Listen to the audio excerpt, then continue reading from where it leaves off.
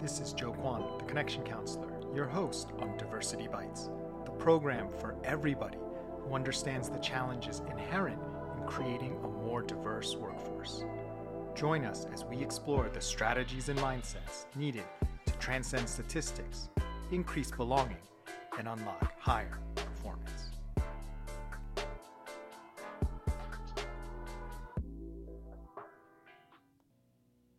Hello, this is Joe Kwan, the Connection Counselor, creator of the Everybody Thrives program, which is for companies looking to unlock the full power of all their people. So today's episode is about something that can happen on any team, but I feel like it's exacerbated the more diverse your team gets, because with diversity comes differences, right? It's part of the definition, a range of differences, more differences. So it can be more difficult for people to understand each other's motivations, communication, and to cooperate together. And that can really be a challenge for diverse teams. And it can especially be a challenge for managers who just may not understand the reasons why their people are doing or perhaps not doing something, or even how they're doing something. Now, the challenge with this is it's impossible to be perfectly in the mind of someone else and understand what they are truly going through or what they truly think. And what a lot of us do, and we all do this, is we tend to assume intent based on our personal framework. So do you see how this can be problematic? The more you have people who are quite unlike you in terms of their background, their upbringing, the way of thinking, and their experiences, it becomes even harder to access even a semblance of their thinking or why they're doing what they're doing. So by being fixated on our framework, I don't know why I can't talk today, our framework, we actually make it harder for ourselves and for them to work together. So what can we do, right? I can understand how people are saying, listen, Joe, what do you expect me to be, a mind reader? Like, all I can understand is what I can understand. I can't predict what someone else will do. And I've tried asking them, and sometimes they don't really give me a good answer either. So I'm stuck, and it becomes very frustrating to deal with people who are quite unlike me. So then you get into this dangerous default behavior of just hiring people who are like you, because it becomes much easier for managers to do that. The problem with that is it works at cross purposes with all the benefits you get from actually having diverse teams, right? Someone can look different than you, but they can actually be a lot more like you than someone who looks like you, and that can actually take away from the diversity of thought, the diversity of experience. So I'm not going to ask you to be a mind reader. I want you to think of it more as being a detective or a scientist, right? It's not about guessing or knowing or reading people's minds. It's about being able to understand patterns and see nuances and be able to predict based on behaviors, right? Not on personality traits or characteristics that you give someone or that you are projecting from your own, but based on actual patterns of behavior and seeing sort of if-then kind of circumstances, and being, I guess, how do I put it, being sophisticated enough and attentive enough to add this into your management skill toolbox. Now, some of you may be saying, well, it should be easier, Joe. It's really difficult to manage people anyway. Why should I do this, right? Why can't I just be the type of manager that tells people what to do and gets it done? And one good reason is I believe in the future, people who manage just by dictate and giving orders, those are the first people who will be replaced by the robots and sort of AI and chatbots, right? Because there's no nuance there. There's no understanding. There's no actual management of people. You're basically just giving directions and orders, but you are not working with people in the way robots won't be able to, in terms of really managing challenges, adapting nuances, understanding things, the meta meaning behind the words. That's really where human beings will always have an advantage over robots, until we don't.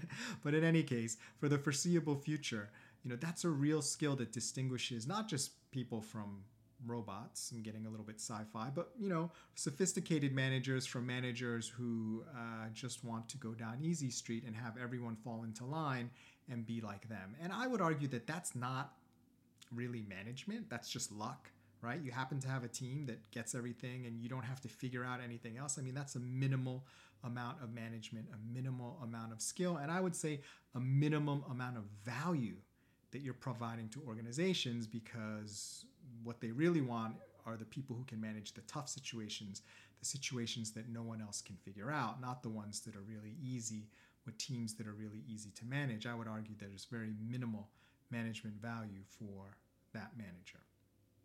One last point I would like to make is there's always a reason why people are doing things. It may not make sense to you, it may not be apparent to you, you may not believe it even when they tell you, but there is always a reason.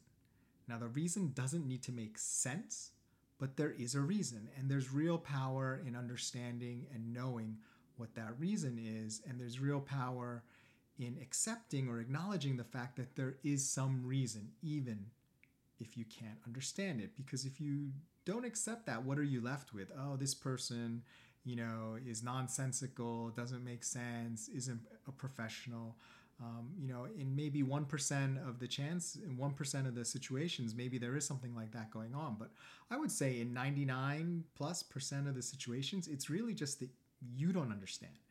It's not that the other person doesn't know what they're doing or doesn't have good character. It's that you don't understand the motivations and the nuances, going on underneath. And that is a challenge. I will admit it's a huge challenge for any manager. And as you get more diverse teams, it's going to be a bigger challenge. What I would say to that is, as our economy, as our workforce gets more globalized and teams and clients in the market are demanding and recognizing the value of more diverse teams, the managers who can start to figure this out, who can be more of a detective or more of a scientist figuring these things out and learning how to manage what was previously unmanageable for you, those will be the managers that, are the most valuable, get the best assignments, the best raises, and the best opportunities. So I'd love for you to try one thing. This comes from a book that I read, which wasn't on management. I forget what the topic was, but it was really interesting, and it really helped me think about people in my life that were really hard to understand. So if you indulge me, this is a really interesting exercise, and you can try it, and would love to hear from you if it's helpful or not. So I call it the three-way play. That's just something, a terminology I made for it. So what you want to do is take a conversation you had where you just couldn't understand why that conversation was so difficult to understand, and why both of you were talking at cross purposes. So I want you to play it three ways, right? So just imagine yourself in a room and you're there, you're sitting in one chair, the other person's sitting in another chair, and you're facing each other. Even if that wasn't the specific scenario, just for purposes of this, just imagine that that's how the conversation is playing out. So first, I want you to play it from your perspective. Play the conversation entirely from your perspective, as if you're seeing out from your own eyes. Now, that should be easy to do because that's what you normally do, right? You see things and play them back from your perspective. So play the conversation once. Next, second step, I want you to play it from their perspective. So now imagine you're in their head looking at you, right? Looking out of their eyes, looking at you, and play the conversation as best as you can. Use your imagination from their perspective, what they would be saying, what they would be hearing, what they would be seeing, and perhaps what they would be feeling. And then finally, and this third step was really where I had the breakthrough, play it from a third person perspective. Imagine you're a third person watching these two people, you and the other person in chairs facing each other, having this conversation and just not connecting.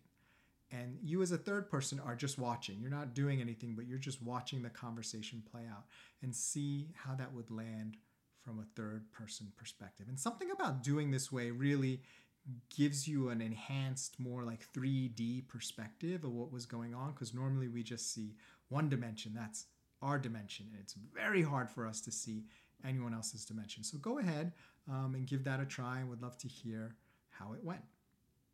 My name is Joe Kwan, the Connection Counselor, and thank you for joining us on Diversity Bites. If you're a social person, we'd love to hear from you. Please join the conversation by leaving a short message at connectioncounselor.com www.connection.com/podcast, and I will leave a link in the show notes. Remember, when it comes to higher performance, diversity bites, belonging